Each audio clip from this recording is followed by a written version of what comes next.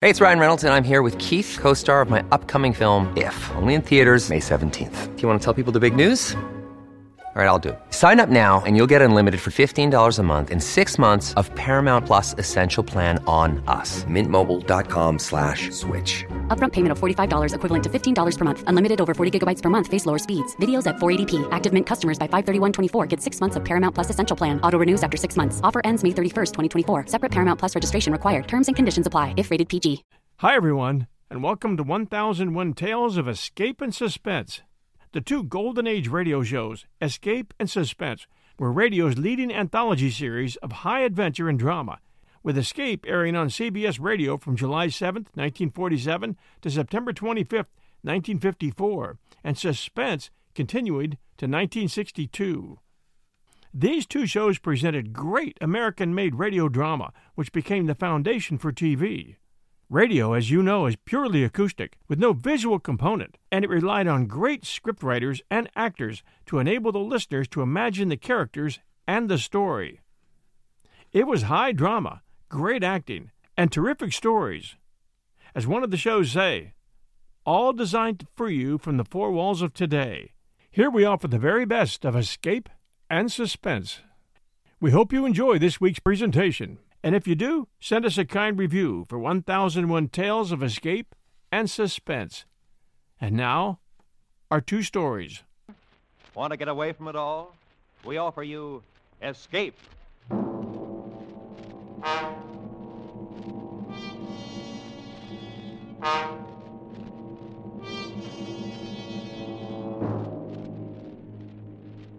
You are in mid-ocean, aboard a Jinx ship. Already 9 men have died, and you know that some malignant force is aimed at you from which you cannot escape.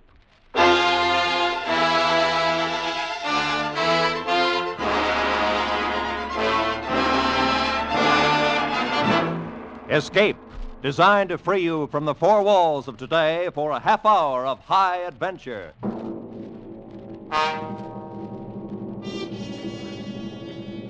Tonight, we escape to the North Atlantic in the year 1900, and to a sailing ship whose very name struck dread in sailors' hearts, as Joseph Conrad told it in his famous story, The Brute.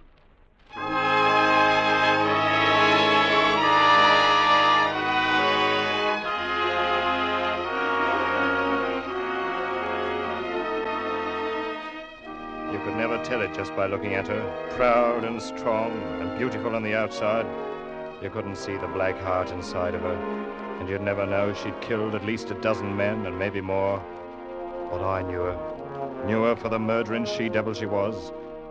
I saw her the day she killed her first one. And I was there, too, when she finally made her big mistake and killed the wrong person. But that was a long time later. Oh, she had a name, all right. But after that first day, her first killing, nobody but the family ever used it again. Everyone else from that day on would look at her half afraid and half snarling, and they called her the Brute.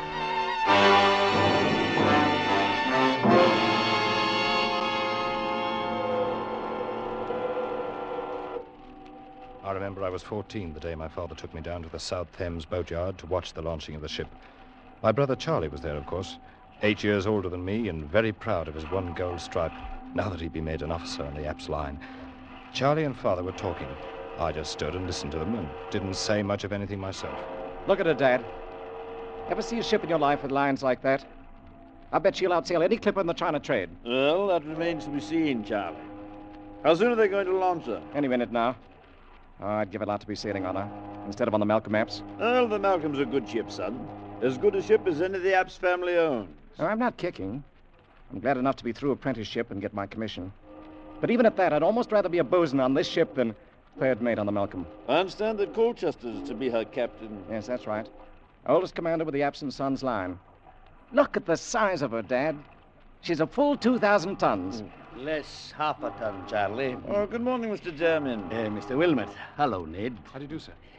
No, Charlie, she came to 1,999 and a half when we measured her up. Well, 2,000 tons or not, Mr. Jermyn, you'll never build a better ship than this one. I don't know, Charlie. I built her the way Mr. Ops once did. She's big and she's stout, but I don't know. And what's your reason for saying that, sir? No reason that makes any sense. I've had the devil's own time with her. Cabin doors jamming when they shouldn't. Edge covers that wouldn't fit after they'd been measured up. Blocks fouling for no reason at all. I don't know, Mr. Wilmot. But if she were a human being, I'd say that maybe she's insane. Oh, come now. You've been working too hard, Mr. Jermyn. Better take a vacation now that she's finished. Well, I could certainly use... I say, that's Maggie Colchester up there, the captain's niece. Is she going to do the christening? That's right, Charlie. And I'd better get down below now. My own men are going to knock the stays loose and let her slide down into the water. Well, good luck, Mr. Jermyn. Thanks, Mr. Wilmot. Come on board for the celebration after she's lodged. Bring the boy. Fine, thank you. We should be there. They'll let it go any minute now. Dad, I'm going to sail on that ship someday. Oh, you'll probably sail on a lot of Apps Line ships before you're through, Charlie. Look, they're giving Maggie the champagne now, and she's going to christen it. Yes, listen. I christen the Apps family. The Apps family. So that's what they're naming her, eh? All right, men. Knock out the stairs. Let her go. Look, Dad, she's starting to move. There she goes. Yes, well, look at that speed. I never saw it. Jermyn, look out! Good Lord, he fell right into the waves and she went over him. He didn't fall. The timber rolled off the deck and knocked him under. She slid right over him. Mr. Jermyn, the man who built her. She's lost in blood, if that means anything. She's a brute and a murderess now, Charlie. Still think you'd like to sail on her? It was an accident. It doesn't mean anything. Perhaps not. I'll sail on her someday, sooner or later. I will sail on her.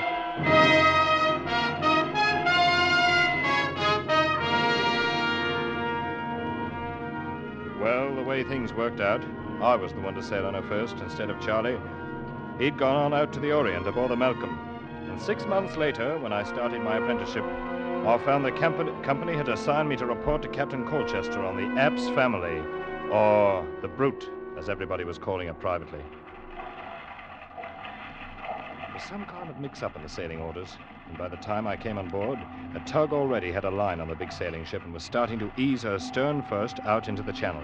All right now, ease ahead there. Pick up the slack. Captain Colchester was at the taffrail shouting orders to the tug captain, and the mates were forward somewhere, handling the check line. You've got the slack now. Haul away. I stood at the waist, waiting for a chance to report in, and watching a young fellow about my own age, who was doing something or other up aloft on the mizzenmast above me. The tug had drawn the line out taut, but the ship hadn't started to move yet. You've got no way on her yet. Turn your engine up to full speed. The tug was churning the water to froth, and the hawser was tight as a bowstring, but we still didn't move. Keep her up. Hold that on full throttle. Then suddenly the ship gave a lurch and started back like a bucking horse. The men forward had no chance to ease the check cable, and a second later it snapped. The ship plunged on back and then sheered over to bring up with a smash against the pierhead that knocked me sprawling on the deck. And at that moment, the lad who'd been working aloft on the mast crashed down onto the deck not 10 feet away from me. And he lay there without moving. Give a hand up here on my waist, mate. Young Hawkins just fell out of the tops. Hey. That's too bad. Is he dead, Captain Colchester? He's dead, boy. You get a hold of yourself. Don't stand there trembling. You never seen anybody die before? Yes, sir. On the day they launched this ship. Oh, Jermyn, eh? You're young Ned Wilmot, I suppose, the new apprentice. Yes, sir. And no doubt you may have heard the ship called by an unpleasant name once in a while. Yes, sir. The Brute. Well, you'll be kind enough to remember while you're aboard that her name is the Apps family, and she's had her share of accidents, the same as any other ship. Is that quite clear? Yes, sir. Now get along forward with you and stow your gear away on the forecastle. You'll take over young Hawkins' duties for the time being. Yes, sir.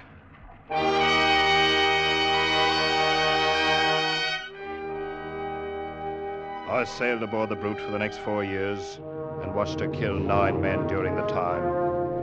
We got so we tried to outguess her, try to figure how she'd do it the next time. But no matter what we think, we never were right. And it wasn't only the killing, it was everything. Most ships have little ways all their own, and you'll learn about them and allow for them. But not her. She was like a crazy woman. You never knew what she'd do next. I remember once off the Gold Coast, she ran before a gale for 2 days as pretty as you please. And then broached to twice the same afternoon. flung the helmsman clean over the wheel the first time, and the second time swamped herself fore and aft and split out every stitch of canvas. And after we got the decks cleaned up, we found one seaman had gone overboard. He was her fifth, I guess it was, or maybe the sixth. Oh, she was beautiful, the Abs family was. Big and proud and beautiful. And along with it, a killer. A black-hearted, sea-going brute.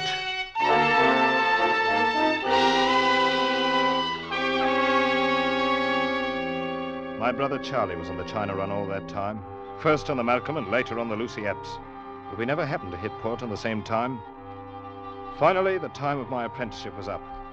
We boomed into London at the end of the trip. I went before the board for my papers. I guess they figured anybody who could stay alive for 4 years on the Brute must be a seaman. Anyway, I passed, and Mr. Epps handed me my sailing orders along with the commission. I was assigned as third mate to Captain Colchester on the Epps family. Well, congratulations, Ned. Glad you're going to stay with us. Thanks, Captain Colchester. You've been a hard-working apprentice, and I've no doubt but you'll be a good officer. In fact, we have a man on board who'll make sure of that. Why? What do you mean, Captain? Got a new first mate on this trip. Come in, Charlie. Charlie? Well, hello there, youngster. I say, you've been doing a bit of growing the last 5 years. Charlie, I didn't even know you were in port. Been in for a week down country, though. I hear you fooled the board. Careful, man. You're talking about your own third mate. Yes, so they tell me. Well, you'll be jumping lively on this trip, my boy. Easy, easy. Don't forget, I know this ship and you don't. And I'll learn it quick enough. Been wanting the chance for a long time. And between us, I think we can even break this jinx. Lads, there'll be no talk of a jinx on this trip. At least not in the cabin as long as Maggie's going along. Maggie? Who's Maggie? Ask your brother.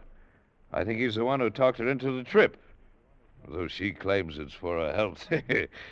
I'll leave you two to get acquainted. We'll be about 10 days loading if you've got any plans. What's he talking about, Charlie? Who's Maggie? His niece, Maggie Colchester. You remember her, the girl who christened the ship? Oh, of course. Well, hasn't Dad told you where I've been spending shore leaves for the last year and a half? No, Charlie, I didn't know anything about it. Well, then let me show you something. Here. Now, if I have my way, Maggie'll be wearing this before the trip's over. Here, take a look. Blimey, that's all right. Yes, I bought it in Cape Town. It's a blue-white diamond set in platinum. Is it big enough to go on a finger? Oh, it's big enough, all right. And that's where it's going if I can talk her into it. And who's going to talk who into what, Charlie? Maggie, I was, saying that, I hoped I could talk you into going ashore for dinner with me. Oh, were you now? You big liar. Oh, Maggie, this is my brother, Ned. Ned, this is Maggie. How do you do? And are you one of the officers, too? I'm the new third mate. Well, I certainly hope you're more truthful than your brother. Maggie. Whose invitation to dinner I am accepting with pleasure. Oh, really? See you both later. All right, you are. About an hour. Charlie, she's lovely. Well, she's more than that, Ned. She's everything as far as I'm concerned. Well, in that case, good luck. I hope you get her. Well, we'll see about that. Anyway, with Maggie aboard, we've got to make sure this jinx ship stays on good behavior for once. It'll be the first time if she does. And it's the first time we've had both the Wilmots on board together. We'll tame her down, Ned. We'll make her calm and peaceful as an old workhorse. Just you wait and see if we don't.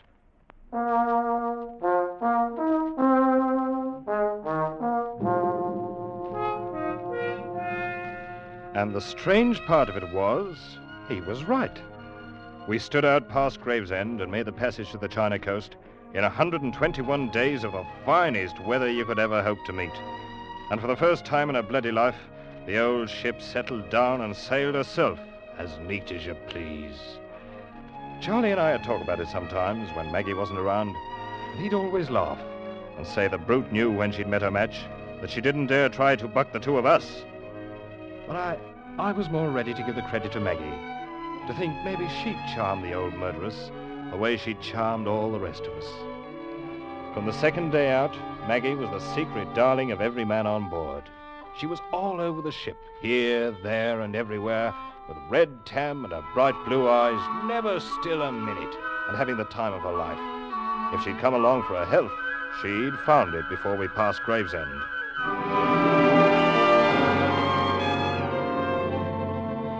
We raised a storm on the passage back and ran 4 days in a heavy gale. I stood by and held my breath, ready for anything, and nothing happened.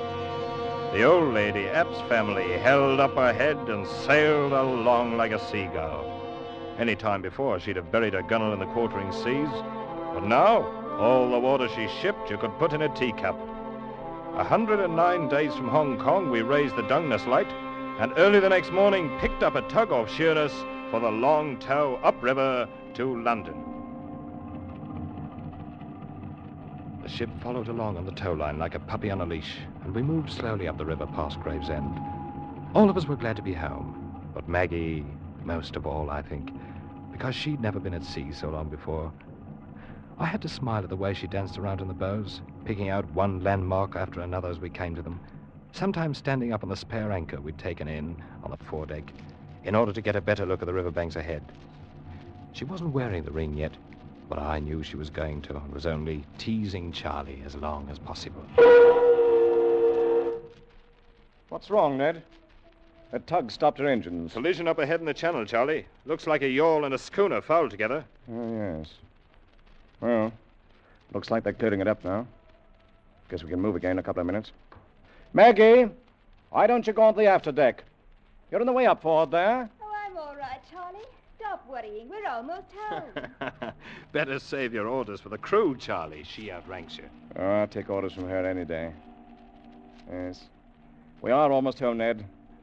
We've had a lucky voyage. It's the first halfway peaceful trip I've ever made in the old brute. Oh, I told you we'd tame her down. She's turned over a new leaf, Ned. Well, it won't last long if she keeps on sheering off there and drifting back down the channel. Huh? Oh, yes. And we're heading straight for those fishing smacks. Better have the tug start up and hold a taut line on her. I've seen her do this before. Yes. Ahoy, the tug! Take up the slack and get her straight in the channel. Hold her against the current. Any other ship would have held steady for the 2 or 3 minutes we'd stopped, but not the old Epps family. And now, when the tug tightened up in the hawser, pulling at an angle across her bows, she wouldn't respond, wouldn't budge. The old girl wanted her own way. She was just as stubborn as ever. Ahoy, the tug! We're still drifting. Open up to full speed. Confound her. Never saw a ship act like this. The heavy hawser was pulled so tight it was humming, and Tug's paddles with her engines full whipped up the water like a mill race. And then it happened. The heavy towing chock tore loose from the deck. The hawser began sliding across the bow, ripping out rail stanchions like matchsticks. Then I thought it was going to sweep under the flukes of the spare anchor, the anchor that Maggie was standing on. Maggie! Get off that anchor! Look out! Charlie! She tried to jump clear, but she was too late. The great anchor had tipped up on its side, clasped her about the waist like a monstrous arm of steel. It had carried her with it, and swung down and over and smashed against the side of the ship. She went into the water. Take charge of the deck, Ned. I'm going in after her. Ned! Ned, was that Maggie? Yes, sir. She's overboard, Captain Colchester. Maggie. Oh, the dirty, murdering brute. Now it's women she's killing. Let go the port anchor! Hold the ship in the ears and get the boats over! I hadn't told Charlie, and I didn't say anything about it to Captain Colchester. But I stood there, and I knew it wasn't any use. Because I'd seen the way the heavy anchor had carried her over, and then swung in to smash her against the bow before it dropped her into the water. And I'd seen the way that water beneath the bow was all colored red.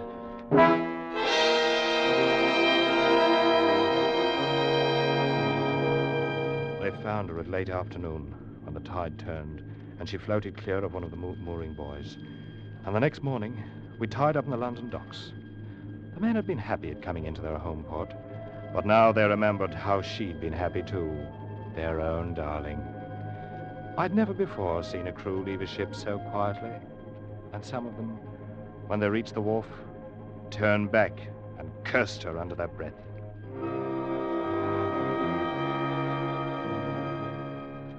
Finally, it was only Charlie and I, alone on the quarterdeck, and Captain Colchester was below somewhere in the cabin. She never wore it, Ned. The ring.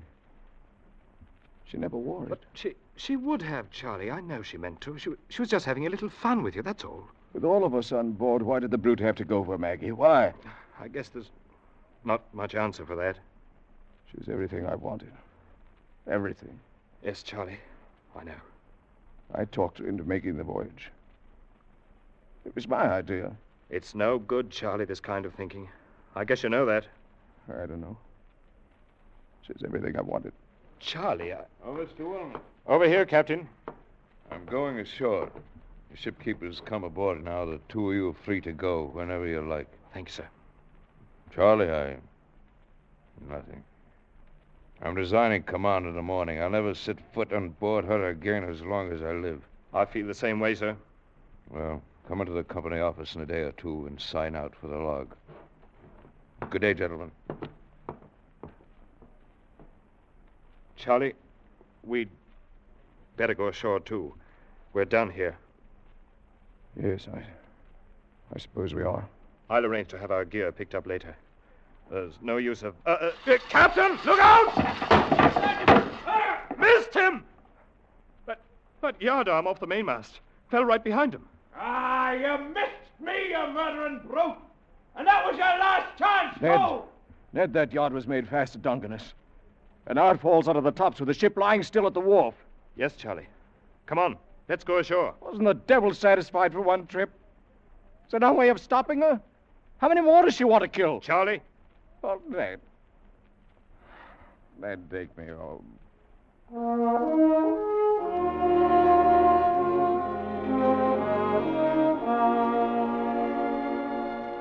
Charlie was 10 years older by the time we reached home, and it was 2 weeks before he'd do anything more than sit in his room and stare at the wall, saying nothing. Captain Colchester carried out his threat and resigned from the company the morning after we docked, and I filed my application for a transfer. The Apps family was reloaded and ready to sail, but she stayed on lying at the wharf with nobody to take her out. And that's the way things stood for 2 weeks, until one morning a bombshell dropped.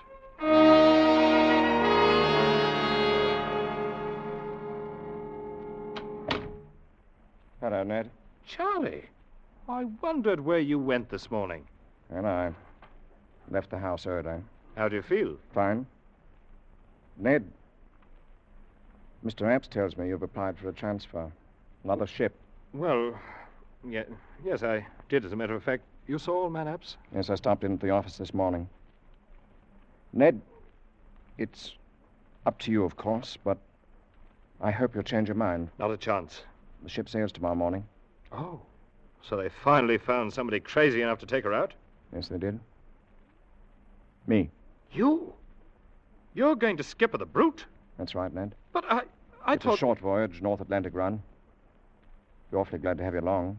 Somebody I can depend on if you feel like signing on again. Charlie! Of course, it's up to you. All right, Charlie. I'll sign on again. Be glad to.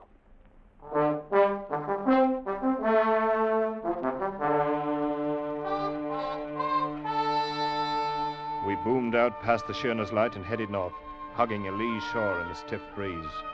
The ship drove ahead as steady as a barge, with scarcely a roll or a quiver. But in spite of the smooth and easy way she handled, I couldn't help feeling uneasy. I could sense the black spirit of her brooding somewhere down inside, mocking and taunting us with her bloody memories, and waiting for a new chance. By nightfall, we were running hard in along the Kettling coast, where those rocky headlands break at intervals out of the shelving sandy beaches. The onshore wind held steady in our quarter, and the sun sank down behind the land some 3 miles away.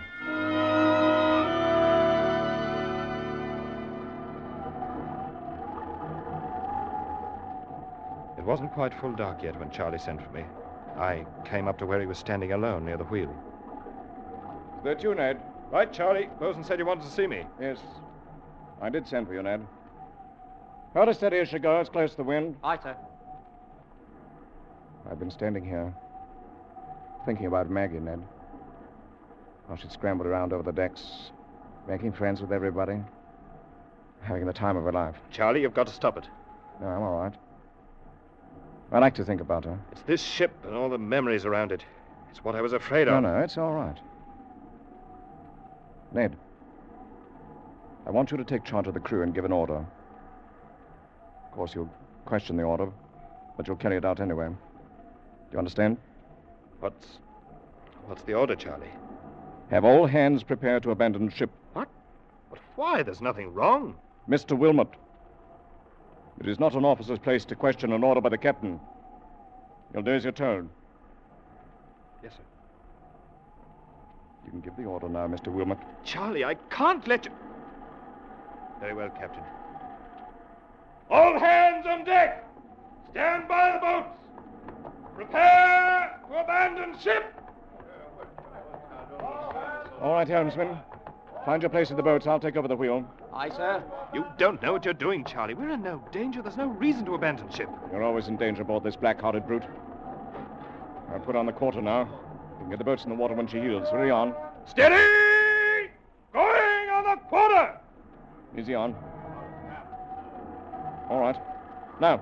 All hands! Lower boats! We shouldn't have any trouble running ashore to that beach there at the south. Hey, what about you? I'll hold her steady until everybody's clear.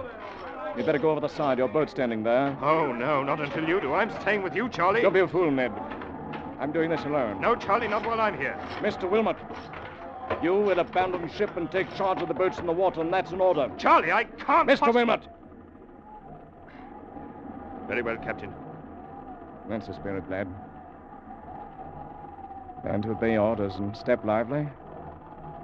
And you'll be a seaman yet. Good luck, Ned. Thanks, Charlie. We'll stand by for you in the boat. Of course, lad. Fine. Bye. I slipped over the gunwale and dropped down into the boat that trailed alongside on a line from the rail. I'd hardly hit the bottom when the line slackened, and I knew Charlie had cut us loose from the ship. He was alone on her now, alone in the night sea, with a black brute. Look, sir, look! He's laid it over, away from the wind. Charlie had put the helm over hard. With a terrible shudder of her dark sails and a smother of white foam from her bows, the great ship heeled about in a sharp turn and then began to drive ahead like some mad thing before the wind. Straight before the wind and straight toward the shore. Look, sir, the rocks on the headland. She's going to smash herself. Faster and faster she plunged ahead through the weltering seas, faster and faster on the back of the gale, while the black-hearted spirit of her screamed in the ratlines. Look, sir, the rocks! What in the name of heaven is he going to do? And now, for one long instant, she hung poised at the top of a plunge and then drove smashing downward onto the rocks.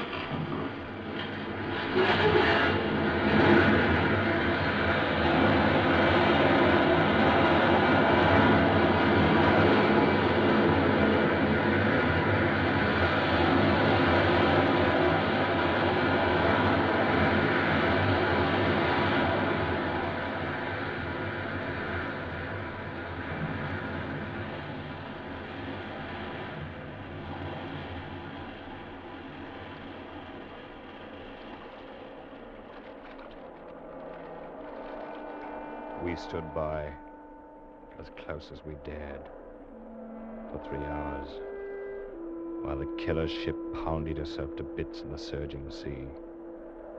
But we didn't find my brother Charlie. And from the first minute, I knew we wouldn't. Because just before I'd left the ship, there by the helm, in the light of the binnacle lamp, I'd seen the thing he was holding clenched tight in his hard brown fist. It was a tiny platinum ring set with a blue-white diamond.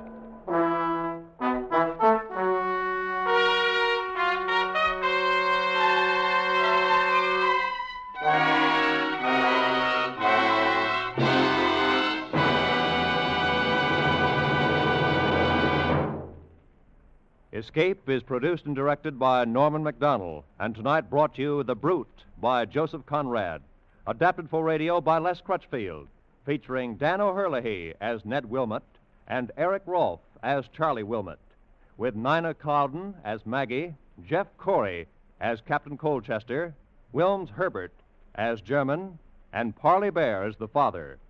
Music is conceived and conducted by Wilbur Hatch.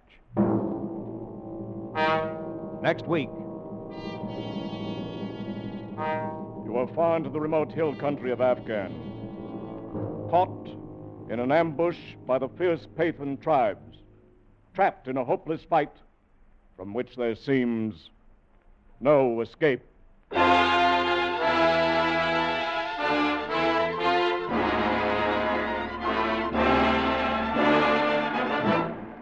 Next week, we escape with Rudyard Kipling's gripping story, The Drums of the Fore and Aft. Good night, then, until the same time next week, when once again we offer you Escape.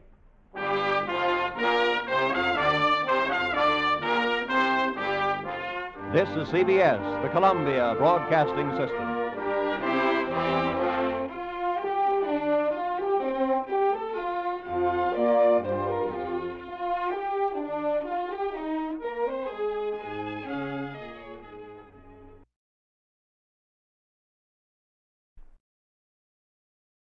Tired out from spring house cleaning? Find your life uninteresting? Want to get away from it all? We offer you Escape.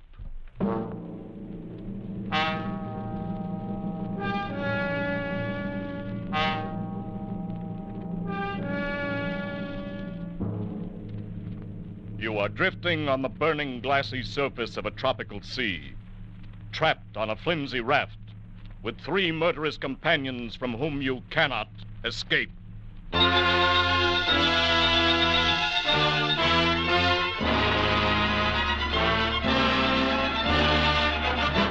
Escape, designed to free you from the 4 walls of today for a half hour of high adventure.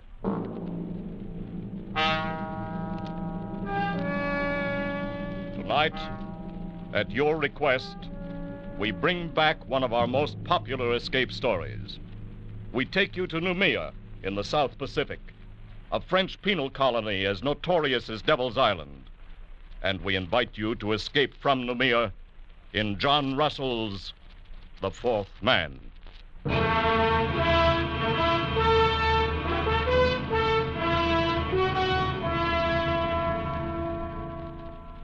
The raft stood to open sea. A mat of pandanus leaves served for its sail, and a paddle of wood for its helm. Its flooring was woven of reeds and bamboo sticks and rested on triple rows of bladders. It was light, elastic, fit to ride any weather, and it carried 4 men. 3 of them sat huddled together at the far end. Their bodies were blackened with dried blood. The hair upon them was long and matted. They wore only the rags of convicts' blue canvas uniforms. On wrists and ankle they carried their mark, the dark and wrinkled stain of the manacles. There was DuBose, doctor, leader, man of the world, murderer. Friends, the thing is done. And Fenerou, forger, ladies' man, weakling, coward. Yes, we got away, all right. And the one known as the Parrot, thief, and cutthroat. So far, so good. Gentlemen, by way of celebration, may I offer you cigarettes? Cigarettes? Oh, Doctor, you're a marvelous magician. Look at them, white and fresh as though they just came from the package. How did you do it? Every 6 months, there are about 75 escapes from Noumea, and not more than one succeeds. Ours would be that one I knew. And so, 3 weeks ago, I bribed the night guard for these very cigarettes, so that we might sit here, my friends, as we are doing, and celebrate. I want to light. Yes, I light for the Parrot. Oh, our doctor is a wonder. He thinks of everything. He gives us cigarettes, matches, and our freedom. Wait till you've got your 2 feet on a pavement again. That will be the time to talk about freedom. To wear starched collars again. To stroll with a girl, clean and fresh from her bath, down the Place de la Concorde, the Rue de Rivoli. Suppose we get a storm. It's not the season of storms. Just the same, suppose we get a storm. Perquet, my friend, you must not be so impatient. We were convicts back there, festering in oblivion. And now we stand on the rosy threshold of the big round world again. We are men raised from the dead. Suppose we get a storm. You have got a gift of speech, but where's the ship that was going to meet us here? This is the day as agreed. It will meet us. This wind will blow us to China if we keep on. We can't lie any closer to shore. There's a government launch at Torreon, and I doubt if the native trackers have given up yet. Oh, careful, Parrot. They will eat you yet. I've heard about that. Is it true, Doctor, that the natives keep all the runaways they can capture to fatten on them? They prefer the reward. Still, I doubt if they've entirely lost the habit of cannibalism. Yes, piece by piece, Parrot. First they will sample you, then they will make a stew of your brains. They won't miss a thing. Shut up, Fenarou! The filthy brutes. You know, I forgot. We have one of them with us.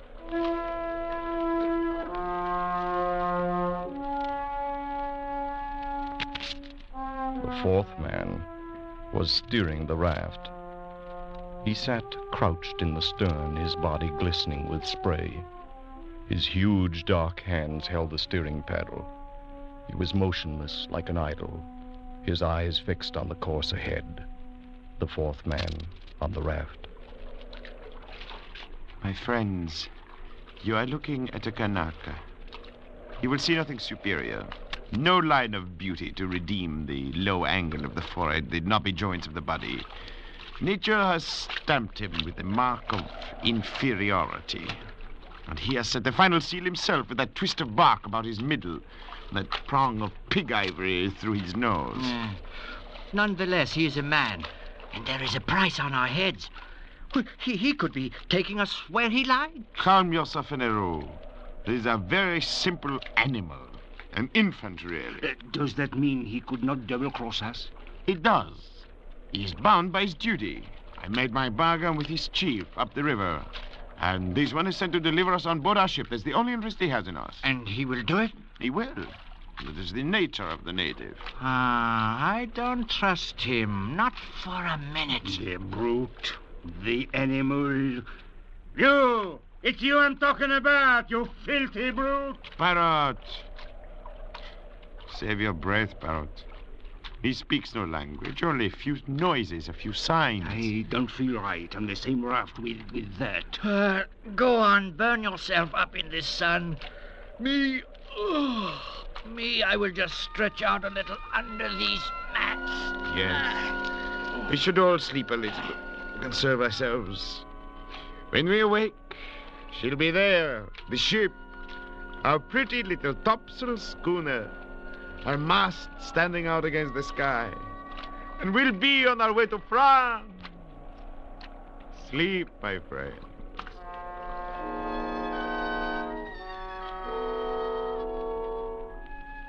The two younger convicts dozed under the heat of the day, but not Dr. DeBoers.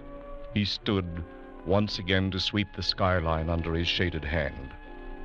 His plan had been so careful, so precise.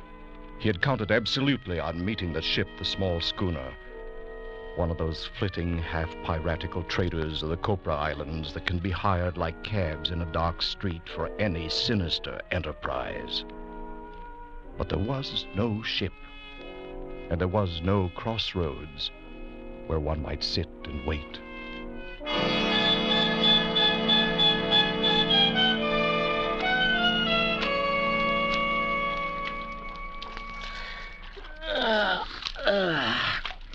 Good morning, Doctor. It's afternoon, Fenarou. Oh, yes, it is. I slept like a corpse. And where's the ship, Doctor? It was going to be there when we awoke. Oh, I'm thirsty. I'm dying of thirst. So be all, Fenarou. Where is the flask? Oh, I'm roasted in the sun. You'll have to roast some more. This crew is put on rations. What are you talking about? Where is that water? I have it here. So you have. You think it's yours? It's ours, Parrot. I want a drink. Think a little, Parrot. We have to guard our supplies like reasonable men. We don't know how long we may be floating here. So, that's how you talk now. You don't know how long. But you were sure enough when we started. I am still sure. The ship will come. She cannot stay for us in one spot. She will be cruising to and fro until she intercepts us. We must wait. Ah, that's good. Wait. And in the meantime, what? fry here in this heat, our tongues hanging out, while you deal us out drop by drop? Perhaps. No! The man does not live who can feed me with a spoon. With a spoon? Laugh, you scum! But you're in this too, with this captain who thinks of everything and still puts to sea without provisions. Go on, laugh again, laugh. I wasn't laughing, Parrot. It's true. A bad piece of work for a captain of runaways. Unless you would die very speedily, we must guard our water. And whose fault is it? Mine, I admit it. What then? Here we are, and here we must stay. We can only do our best with what we have. All right, Doctor. Do your best. Give me a drink. You may have your share, of course. But be warned. When it is gone, don't come to us. To Fenneru and me. Oh, what's fair is fair. My drink! Very well. A thimbleful? One thimble? This way we should have enough for 3 days. Perhaps more. With equal shares among the three of us. That's right. There are only 3 of us. Were you thinking of him, Fenneru? Of our pilot? He looks somewhat like us, doesn't he? But his body has never known clothing. His feet, shoes. His heart has never known the swelling that comes with feelings of love or beauty. His mind has never known a single thought. Look at us 3 gentlemen. You, Fenneru, a forger. You, Parrot, a thief. I, Dr. Dubourg of Paris and Marseille, a murderer. And yet we are civilized men. And this is a savage animal. Our provisions are for men only.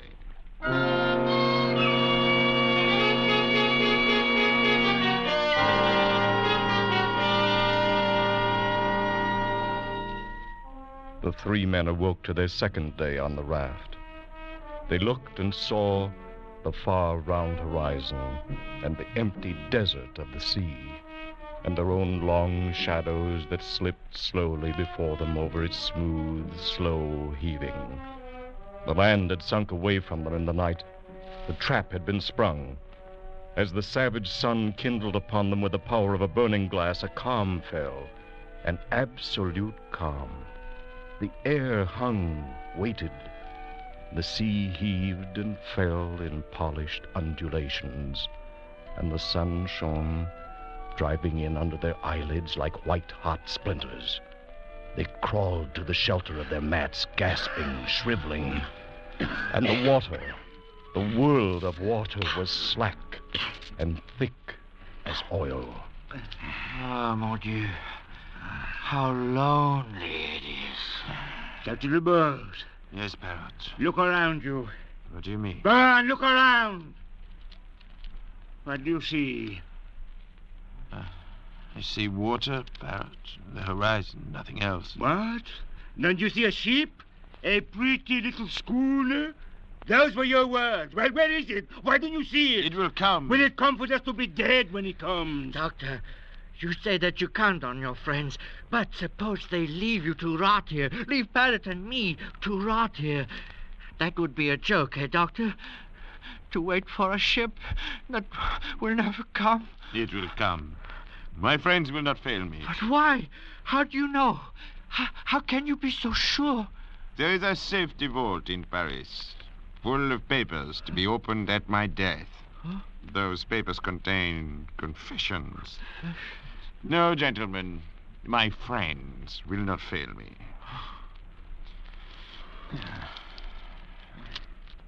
Parrot. A moment ago you asked what I saw. Well? There was something I neglected. What was that?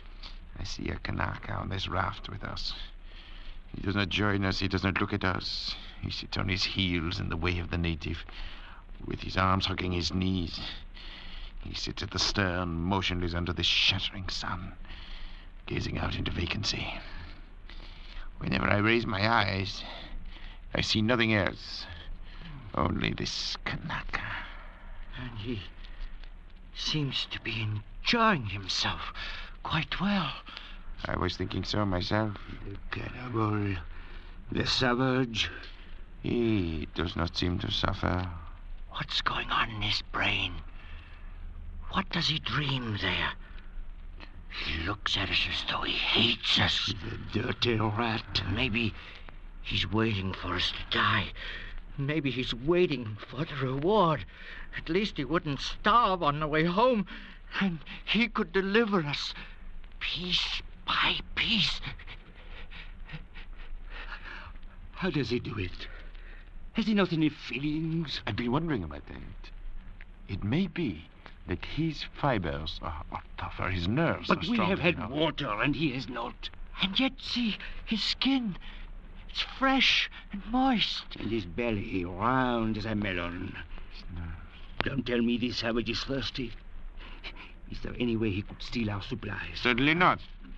Suppose he has his own supplies hidden. What? We see. I'll go Search ahead the and raft. look for Look under the under mat. the mat. I've heard in this corner here. Turn this one. Did you hear? No, nothing. No, there. Doctor. Okay. Over there. Oh, I'm sorry. No.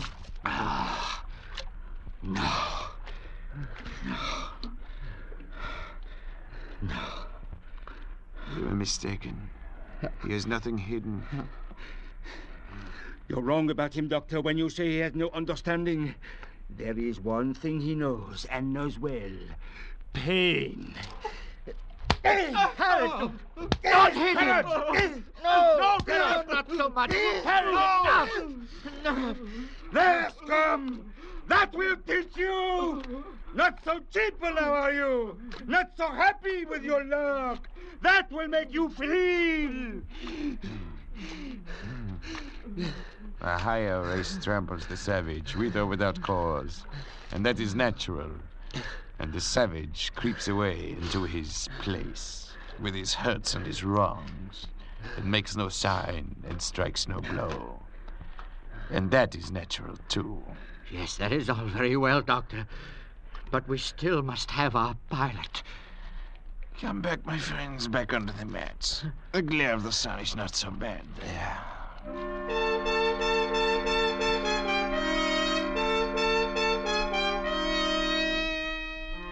So the days dragged by, the second and the third, and now it was the fourth day. And still there was no breeze, and still there was no ship. Doctor? Yes? What do you stare at? At him, the savage. Look at him, and look at us. We are dying, our powers are ebbing. And him? He's naked, wild, brutish. He's yet to give the slightest sign of complaint or weakness. Yes, it's true. At night he stretches out and sleeps. Those long hours when we wrestle and fight with despair, he sleeps like a child. Then in the morning he resumes his place aft, unchanged, fixed, a growing wonder. Doctor, is this a man or a fiend? A man is man. A miracle. He's a man, and a very poor and wretched example of a man. You will find no lower type anywhere. Look at his cranial angle, the high ears, the heavy bones of his skull. He's scarcely above an ape. Then what? He has a secret. Secret? But we see him. Every move he makes, every minute. What chance has he for a secret? How absurd. Here are we three, children of the century, products of civilization. And here is this man who belongs before the Stone Age. In a set trial of fitness, of wits, of resources, is he to win? It's absurd. What kind of secret? I can't say. Perhaps some method of breathing, some strange posture he uses to cheat the sensations of the body. Such things are known among primitive peoples, known and jealously guarded, like the properties of certain drugs, the uses of hypnotism, who knows? We can find out. To ask him, useless. He will not tell. Why should he? We scorn him. We give him no share with us. We abuse him. And so he falls back on his own expedience. He remains silent, as he always has been, as he always will be. He never tells the secrets. They are the means by which he has survived from the depths of time, by which he may yet survive when all our wisdom is dust. There are a number of ways of learning secrets. I know them all. Oh, Parrot, it would be useless. he could stand any torture you might invent. You saw how he behaved before. No, it's not the way. Talk! I'm tired of all this talk! Kill him and throw him over! Let's be rid of the thing! We gain nothing. Then what do you want? To beat him. That's what I want. To beat him at the game. For our own sakes, for our own racial pride. We must. To outlast him, to prove ourselves his masters. By better brain, by better organization and control. Watch him, my friends, so that we may trap him, so that we may find him out and defeat him in the end. Watch. I will watch, all right, you old windbag. I'm not sleeping anymore to leave you alone with that bottle. The bottle. Oh, the bottle. I've been meaning to discuss our rations with you. Have you? We are running very short. I'm afraid we must all take a cut again. And what are we down to now, Doctor? Half a thimbleful. No. We must keep our wits. I say no! Then we'll put it to a vote. You say no, I say yes. Fenero? Yes, anything. But give me mine now. Then it's half a thimbleful for Monsieur Fenero. Your share, Fenero. More, or I'll die. More. No more today. You must. Oh, Doctor. No more today. Look, a ship. Where is it? The bottle, Doctor. What? Here's the bottle. He drank. Look at him. You killed him with that oar. What about the bottle? There's some left. You caught him just in time. And you got the bottle just in time. It seems I did. And there's no ship. There will be no ship. We are done. Because of you and your dirty promises that brought us here. Doctor, liar, fool. Don't come any closer. Unless you want this flask broken over your head. No, I would not want that. Barrett, just think. Why should you and I fight? We can see this trouble through and win yet. This weather can't last forever. Besides, now here will be only two of us to divide the water, yes? Yes. That is true, is it not? Fenero kindly leaves us his share. An inheritance. All right. I'll take mine now. My share now, if you please. Later we shall see. So be it.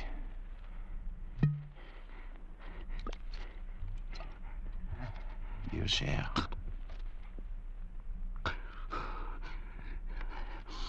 Many thanks. And now, Fenero's share. To me, please. As you say.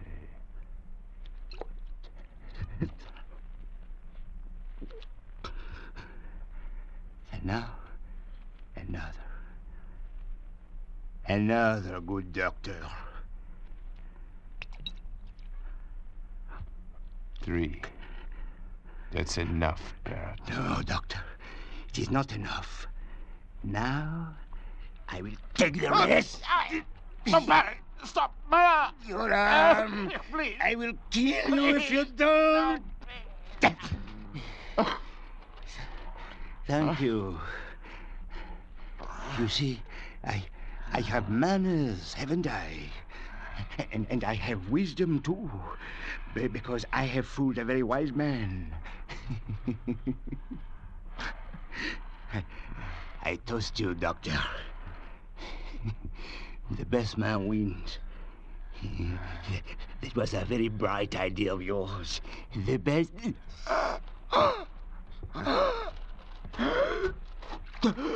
So, the best man wins, Barrett.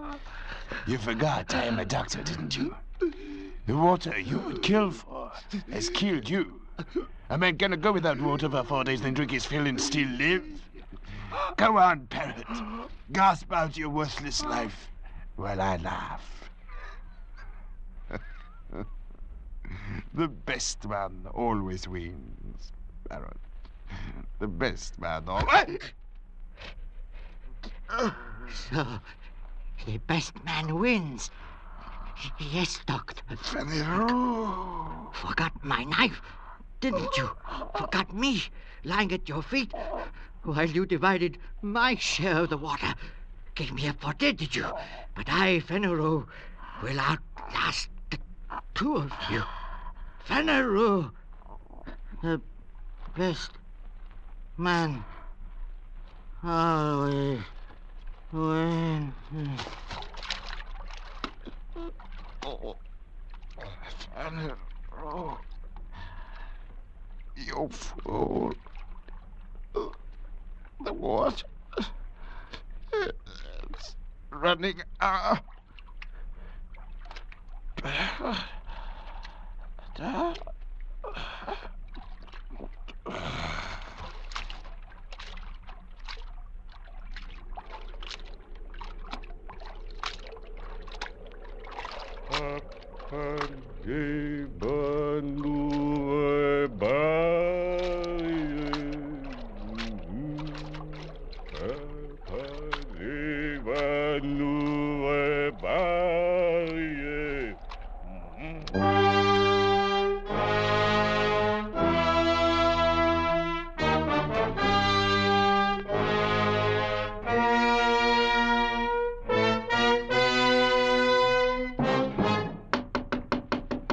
Come in. The longboat's back, Captain. The raft was here all the time, not 10 miles away from us. Ah, that calm. Such misfortune. Well, where are they, the passengers? We're too late. They're all dead. Will you mind your business? But one is stabbed to death, another is skull crushed, the other fried by the sun. All dead. Well, then, all the better. That'll cost nothing to feed. But how... Hogsheads, my friend, the hogsheads in the afterhold. Filled them nicely with brine, and there we are. I don't understand. You're dull, Marteau, very dull. The gentleman's passage is all paid before we left Sydney. I contracted to bring back 3 escaped convicts. Well, I'll bring them back in pickle. So if you'll go back, Marteau, and bring them aboard for the trip, I'll be much obliged. Very well. Oh, there's a 4th man on the raft, Captain. A Kanaka. Still alive. What do we do with him? A Kanaka? No word in my contract about any Kanakas. Leave him there. After all, he's only a savage.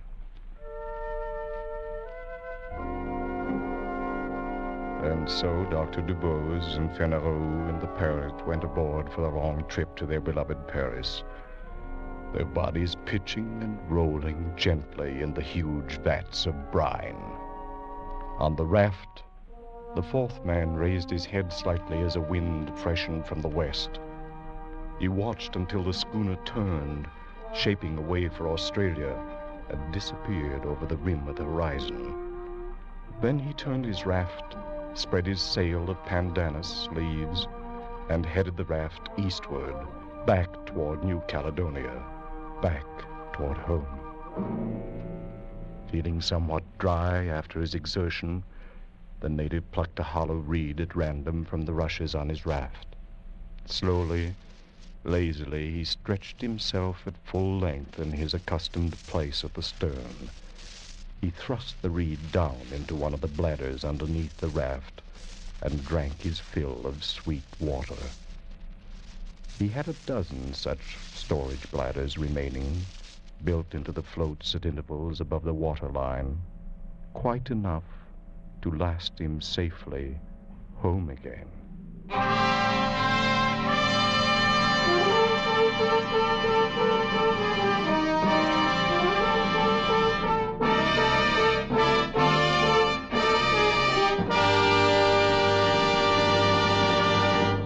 Escape is produced and directed by Norman MacDonald, and tonight brought you The 4th Man by John Russell, adapted for radio by Irving Ravitch, and featuring Barry Kroger as the Doctor, Joseph Kearns as Fenneroe, Jay Novello as Parrot, Lou Merrill as the Captain, Byron Kane as Morteau, and Eric Rolfe as the narrator. Music is conceived by Cy Feuer and conducted by Wilbur Hatch. Next week. You are groping in the dark of an African night. Trapped on a dock above a crocodile-infested river, fighting for your life against a ruthless giant from whom you must escape.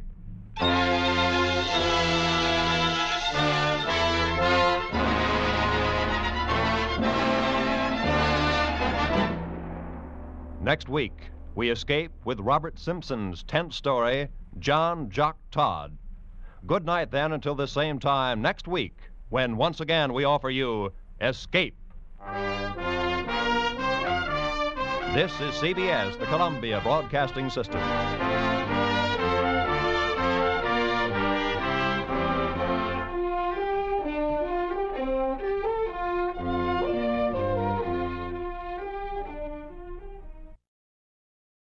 Thank you for joining us at 1001 Tales of Escape and Suspense.